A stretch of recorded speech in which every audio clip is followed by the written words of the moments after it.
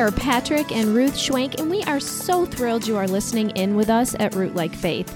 It is our deepest desire to encourage and equip men and women to be rooted in God's Word, transformed by the love of Jesus, and moved by His mission in the power of the Holy Spirit. Nothing is more important. Well, today we are continuing our conversation on suffering, and more specifically, how we can get through the hard stuff. This is going to be good, so we're excited to share today's episode with you. Let's get started. On today's episode of Root Like Faith, we are talking about how we can get through the hard stuff of life.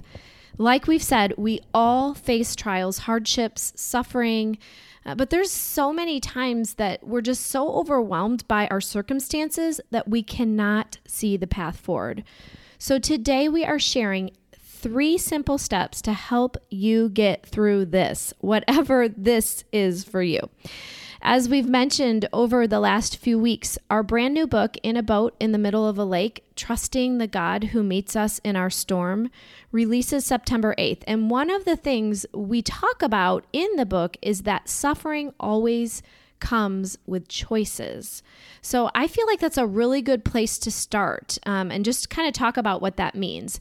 When we're going through a trial or some sort of suffering, we have choices that we can make in that. And what I mean by that is that some of those choices might be something like, we have the choice to run towards God or run away from God. We have a choice to do what we can to try to numb the pain. We can try to entertain the pain away by keeping our minds occupied with other things. Or we can, run to find solace and comfort somewhere other than God. So there's really all different ways that we really can try to comfort ourselves rather than finding our comfort in God. Well, I think that's what makes suffering just sort of extra dangerous. Suffering in and of itself is painful and challenging, and yet in the midst of our suffering, like you're saying, it does come with all sorts of challenges or choices. Right. And that can be really, really dangerous for us, depending on how we choose to respond. I know other writers have said this, so this is not unique to us, but, we don't choose suffering.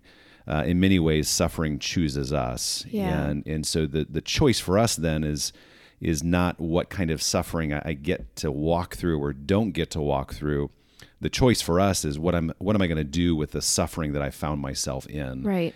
And I think that's the challenge for us as followers of Jesus, as we find ourselves. The psalmist says in Psalm 69, "I have come into the deep waters." The flood waters engulf me, and so now that I've come into deep waters, now that the flood waters have surrounded me, what am I going to do? What choice am I going to make in the midst of my suffering? Am I going to turn towards God or away from God? Or am I going to begin to turn to a variety of other things to try to minimize, numb, distract, or in some way try to escape or help me escape the storm that I found myself in? Right. And we're not saying that we don't all really fight with that, with that tendency to run away from it all, because that is our natural response to something like that. But when we try to run away from the pain, we can really miss out on what God wants to do in and through us. So that's why we want to help you get through it.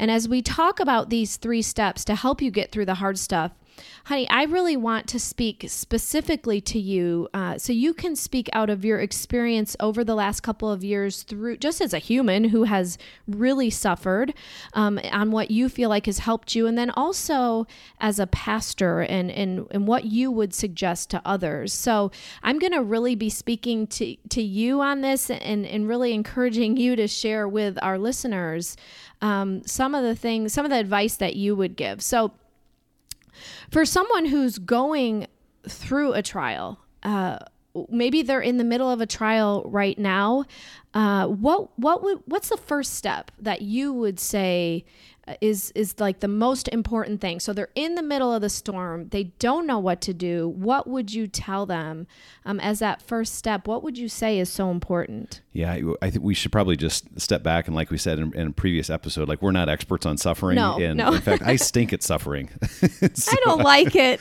I just am not. And I think those that know us, and walked through that kind of up close and personal, over the last couple of years would tell you, yeah, there were times where we doubted and wrestled and cried and we needed other people around us to quote scripture to us and to worship for us or worship over us and believe for us. And so like, I'm a wimp when it comes to suffering. I think that was one of the first things I learned was like, oh, there's just a lot of things I have said I believed and have preached, but when the storm hit, I didn't really cling to them. I didn't really believe them like I said I did. And so I think suffering has a way of exposing what we really believe and what we don't believe. And I know we talk about that in the book. We'll talk about that as time goes on and in other episodes. But I just want to state that up front. We're not experts, and I can be really bad at suffering. But I think one of the first things that I would tell somebody that was walking through suffering, and again, this isn't profound, but whatever your suffering is to run to Jesus. Nobody will love you like Jesus can and like Jesus will in the midst of your suffering. Your spouse, your closest friends cannot satisfy you. They cannot strengthen you. They cannot sustain you like Jesus can in the midst of your storm. And so I know that sounds super simple, and that seems kind of obvious. But I would say that is the most important choice we can make in the midst of our suffering is, will we run to Jesus? Will we cling to him? And I think clinging to him in the midst of our suffering looks like going to him often in prayer. It looks like talking to him when you're sitting in the doctor's room. It looks like opening up the scriptures on a daily basis and saturating yourself in God's word, allowing the truth of God's word, the promises of God's word to fill you and to define what is true and not how you feel. I would, without a question, say run to Jesus, go to him. Yeah, I think of, there's so many different examples in the scriptures that I would probably point somebody to, but one of the ones we were just talking about recently is John chapter 6. And even though it's not specifically about suffering, John chapter 6, take some time at some point and go read that whole passage or that whole chapter. But later on in John chapter 6, verses 66 and 67, it's the part where Jesus is talking about how he's the bread of life. And in response to that, some of the disciples are like, this is a really hard teaching. Like he's saying, hey, you have to, feed on my body and drink my blood. And like some of the disciples are like, what are you talking about? Like, we don't get what you're saying. This is a difficult teaching. It says in verse 66. And then really Jesus turns to them and says in verse 67, do you want to leave me too? In other words, what happens is that as Jesus is teaching some things that they're having a hard time getting their mind around, some of the disciples are turning away from him. And so Jesus looks at them and says, well, do you want to go as well? Do you too want to turn away from me? And then Peter, in verse 68, answers Jesus and says, who else would we go to? Who else would we turn to? I love that. Like in the midst of us in all that's going on, like who else could we possibly turn to? And Peter says, you have the words of eternal life. And I love that passage and I love that attitude because again, in the midst of our suffering, like what else could we possibly turn to? There's no show on Netflix that has the answer like Jesus does. There's no drug on the planet that possibly has the solution or the satisfaction that Jesus can bring. There's no friend that will stick closer or will support you like Jesus can. Who else can we turn to but Jesus? And so I just love that one example of Jesus saying, come to me, and Peter saying, there's nobody else that we can turn to. You alone have the words of eternal life. And so I want to come to you. I want to keep abiding you. I want to root my life in you.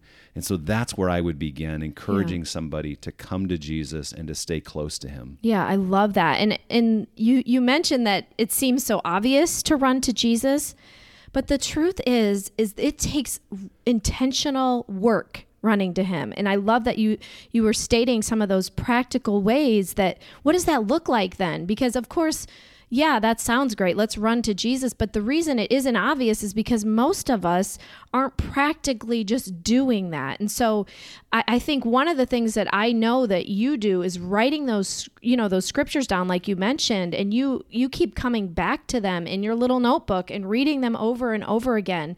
And that's just a simple way to practically live that out of actually running to him. Yeah, it's funny you mentioned that because that journal that I bought, and I think we've talked about it before, but that journal I bought the first week of my doctoral studies, out at Biola. Oh, yeah. That is the same journal that I was writing memory verses in throughout the 2 years of cancer treatment. So it's kind of fun for me. Fun's maybe not the right word, right? But it is kind of fun for me now to go back, and because that's something I do every week. I'm writing a new verse in there, maybe a couple new verses, and I found that memorizing scripture has actually gotten harder this side of chemotherapy. My memory is not as sharp as it used to, so I have to go back more often and read it. But I go back, and it's so interesting to me to go back, and I can see by the memory verses that I have in my journal what season we were in, or sort of what part of the journey we were on as we were going through that especially that first year of treatment. And so that's one really practical thing. Yeah, I love that. That I did, or that I think many people do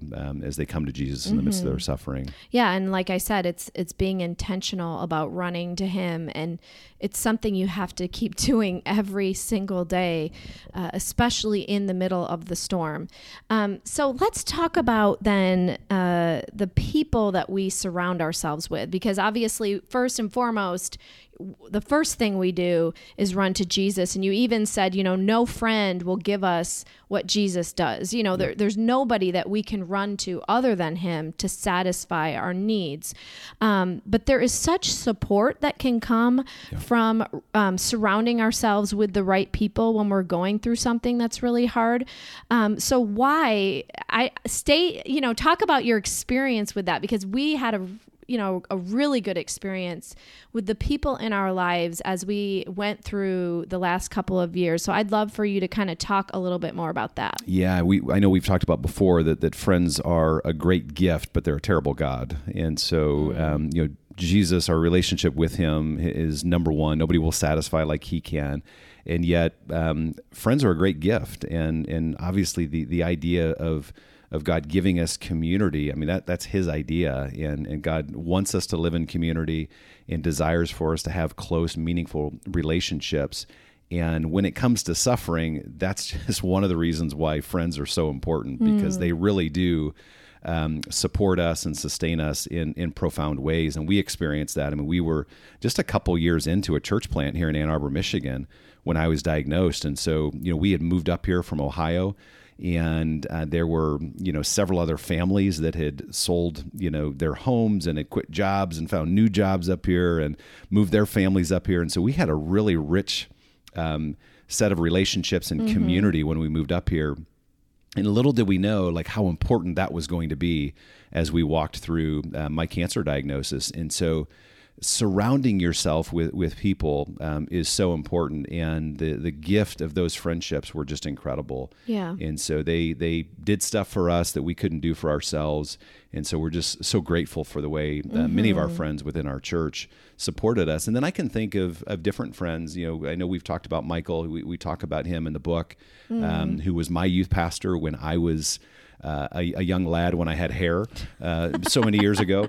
And so Michael was my youth pastor, and he and his wife Barb have just been dear friends and mentors to us. And Michael is a stage 4 cancer survivor, throat cancer survivor. And I think initially when he was diagnosed, I think they gave him like a 25% chance to live. That was 17 years ago. And so praise God, just for the Lord's kindness to him. But Michael was one of those friends that stayed really close to me. And there was oftentimes, especially early on, not a day that went by, certainly not a week that went by, where he didn't call me. And so that kind of friendship was just so important for me, especially. I remember one day I think like in all suffering, you have your good moments. Sometimes how you feel changes by the minute, sometimes by the hour, sometimes by the day. But I was having a really bad day, and this was after I think my first stem cell transplant. And I remember you looking at me and saying, "You need to call Michael." Yes, thank the Lord for Michael.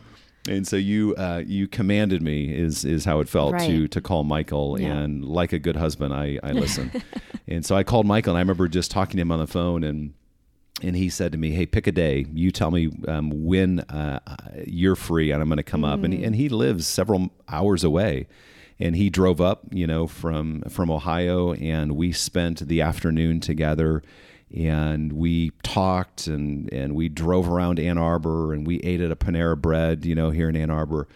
But friends are so important. And so I would say the first thing is you run to Jesus and you root yourself in him and you stay with him. But the second thing that we ought to do as we're walking through any kind of suffering is we surround ourselves with the right kind of people. And I say the right kind of people because there's all sorts of wrong people that we ought to be careful of. And I know that sounds bad, but I think, oftentimes people can mean well and they can have good intentions, but the right kind of friend is somebody who's just going to come into your life and they're going to love you and they're going to serve you and bless you and they're going to encourage you, and those are the kinds of people you want to surround yourself with as you're walking through suffering.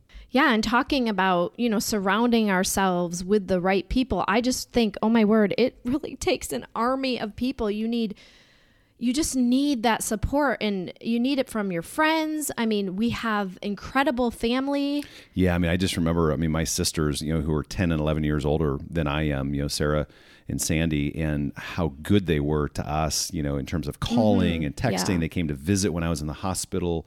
They came up shortly after I was diagnosed and, had lunch together. And so, and your parents were incredible. We were, living several hours away from them before we moved up here to plant the church, and just in God's goodness and in his wisdom, we would be here and they would be so close. They lived 15 minutes away, and your mom making me, my favorite soup when I was in the hospital, just things like that were such a gift to us. And so I think running to Jesus, staying close to him, abiding in him, rooting ourselves in him, but also surrounding ourselves with the right people, those friends and family. Love doesn't let somebody be alone for too long. And that's what surrounding yourself with the right people will do. You'll have friends or family that will keep coming to you and loving you and supporting you, not just in the crisis, but when the crisis is seemingly over, they stay with you in the midst of your suffering. I love that. So I know, there's probably many times that it just felt like, well, I know I felt like, oh my word, I cannot do this. When things are just wave the white flag. Right. Yeah. Lord, I can't do this. I don't have, I probably said that multiple times. And I know that there were probably times and maybe still today that you feel like giving up or just quitting. And I don't think that's abnormal. I think we all, it's like you can only take so much. And it's like, oh my word, Lord, I don't know if I can do this. So what advice would you give to someone who feels like just giving up, throwing in the towel? They really just want to quit. They can't follow God in the middle of their suffering. I'm laughing because I think I literally said that this morning. I think I said, I can't do this, Lord, because right now as I'm talking, my right rib feels like I went, 9 rounds with Mike Tyson. Like he just was punching me in the rib because I was doing some landscaping last week. And so like I'm intense just landscaping. in pain, still. I know we've talked about our plants. It's not just indoor plants, it's outdoor plants too. And you went on a planting mission. I got started and I couldn't stop. It was like 90 degrees and out. The neighbors were out. I felt like they deserved to see a strong showing. And the neighbor actually asked him if he was having a water gun fight. I have to share that. And he was serious because he was dripping. And Pat's like, no, I'm just planting some plants. That's what happens when you're over 40. Anyways, he hurt himself. All that to say, there's lots of different times and different ways where we just feel like, Lord, I don't know if I can take anymore. And I know, we certainly felt that way. And I'm joking a little bit this morning, kind of feeling that way, where you just get tired. You get tired of being tired. And so I think one of the great temptations in suffering is just to throw in the towel, to quit, to give up on God, to give up on persevering, to give up on just pressing on. And yet I just am reminded, or have been reminded over the last couple of years, like how important that theme of perseverance is in the New Testament. I mean, you read the New Testament, whether it's in the Gospels or, we have some verses here listed in the book of James. Like perseverance and endurance are just key themes in the New Testament. And I want to just read James chapter 1. I know this is probably a really familiar verse for a lot of our friends listening, but James writes to a group of Christians that were suffering. They were enduring trials, and their trials were going to get even more severe as time went on. And so he writes to them, and he says, "Consider it pure joy, my brothers and sisters, whenever you face trials of many kinds." In other words, there's not just one kind of trial. There's all sorts of different kinds of trials. And so he says, "Consider it pure joy whenever you face those trials or whenever you face trials of many kinds, because you know that the testing of your faith produces something. It produces perseverance. And let perseverance finish its work so that you may be mature and complete, not lacking anything." And I love that. I know it's such a familiar verse probably to many of us, but I think the reminder is that God wants to finish something that he started in us. Yeah. And trials and suffering are part of what God uses, and he brings to completion our maturity, and he grows us and draws us closer to him so that we're not lacking anything. And I don't know about you, but historically, I've been a quitter. And so I can think back to different times in my life where I quit things. I quit, football when I was in 5th grade because, one of the fullbacks came running up the middle, and I stuck out my arm trying to stop him instead of tackling Bad idea. him. And it was about a week later I quit. Yeah. And I historically have quit when things got difficult. And God has grown me in that a lot over the years, and especially over the last 2 years. And so when you think about patience, I think the word patience literally means to remain under. It's resisting it's staying put for the purposes of God.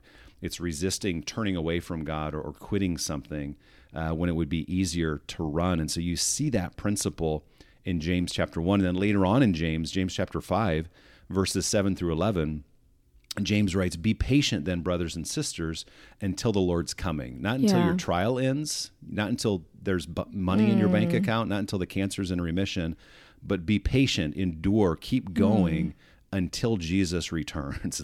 That's when you can give up. See how the farmer waits for the land to yield its valuable crop, patiently waiting for the autumn and spring rains. You too, be patient and stand firm, because the Lord's coming is near. Don't grumble against one another, brothers and sisters, or you will be judged. The judge is standing at the door. So I just love that picture again of a people being committed to walking with God, loving him, serving him, trusting him, enduring, staying put, remembering that God is still God, whether you're on the shore or in the midst of the storm. And no matter the outcome. No matter the outcome, our hope is not how the trial ends. Our hope is in who the trial leads us to. And we know that our trials have led us to the heart of Jesus. They've led us closer to him. And we have this great promise that one day he is going to return and he's going to restore and renew all things. And so the resurrection of Jesus has changed all of history. Yes. And we get a picture of the end of history in the life and death and resurrection of Jesus. And that enables us and empowers us as we look to Jesus. He's the one who did not quit on us, that he endured the cross, and he was raised in victory. He was raised in power. He suffered before he experienced glory, and we will too. I love that. That's so good. And so we have to be careful that, when you're talking about persevering, I think about, endurance and enduring these hardships. And I think when we want to quit, we miss out. And I think that's what you're saying. We miss out on what God has for us. Absolutely. I mean, I know we're using the example in James where, he's talking about the Lord's return, but there's so many ways too that we experience like just the goodness of God here and now, where, had we quit, we would have missed the fruit that God was growing in us, that we miss a future harvest because we're unwilling to endure a current trial. Yeah. And so I think that there are so many times where we give up, we stop reading our Bible, we stop praying, we stop going to church, we quit serving, and we miss out on all that God wants to do, the harvest that he wants to bring, because we really quit too soon. And we could probably think of all sorts of examples of, whether it was, young and you're growing up and you're learning an instrument and, it gets hard and you quit, you throw it away. Right. And, forget it. And yet you never, if you quit, you never get to experience the joy of sitting down at the piano and just being able to play because you spent years and years of practicing and training yourself. And I think there's, a similar sort of analogy in the spiritual life that we, as we walk through trials and suffering, it is painful. Things don't always turn out like we want them to. They don't always turn out like we're praying for them to. And yet God always produces a harvest of righteousness. He always brings good out of it. And sometimes we miss what God wants to give us or do in us because we quit too soon. Yeah, that is so good. So those 3 steps, those 3 things to remember if you are in the middle of a hard season or you've faced the hard stuff, we all will. First of all, run to Jesus. Second of all, surround yourself with the right people. And third, persevere no matter what. Follow him. This has been such a good conversation, and we know what it's like to wonder how you can even take the next step. I know I keep saying that, but I have wondered that over the last couple of years through suffering, how you can even take the next step when you are in the middle of the storm. So we want to equip you even further. And we've actually put together a simple resource with these 3 steps that we've been talking about in mind. It's called 3 Simple Steps to help you get through this. And you can download it or print it off to keep coming back to. And we will be sure to put a link to that resource for you so you can keep referencing it. We'll put that in the show notes. Also, In a Boat in the Middle of a Lake isn't here until September 8th. It's coming soon, but you can pre-order the book today and get the first 3 chapters right away. You can get a scripture memorization guide that we've put together with you in mind, and an exclusive access code to a private Facebook group that we would love for you to join. It's Pat and I are in there in that private Facebook group, and we are giving you a peek into our lives and sharing more resources with you over the next couple of months as you walk through your own storm. You can head to Amazon, Barnes & Noble, or really anywhere books are sold to pre-order your copy, and we'll be sure to leave the link to the pre-order goodies in the show notes. Well, what a great conversation today, talking about getting through the hard stuff. And as you know, if you've been joining us every week, each week we walk away with a key idea. It's that main takeaway, summing up what we've talked about. So today's key idea is we need to be careful not to miss a future harvest because we are unwilling to endure a current hardship. We'll also be sure to put that key idea in the show notes as well as anything else we referenced at rootlikefaith.com/podcast. You can also follow us on Instagram at Patrick W. Schwenk and at Ruth Schwenk, or on Facebook. And as if I haven't said it enough already, we are thrilled you are joining us and we welcome you into our family here at Root Like Faith. If you enjoyed the show today, would you be so kind to leave us a review or a rating? That really helps us. And be sure to subscribe on Apple Podcasts so you don't miss an episode.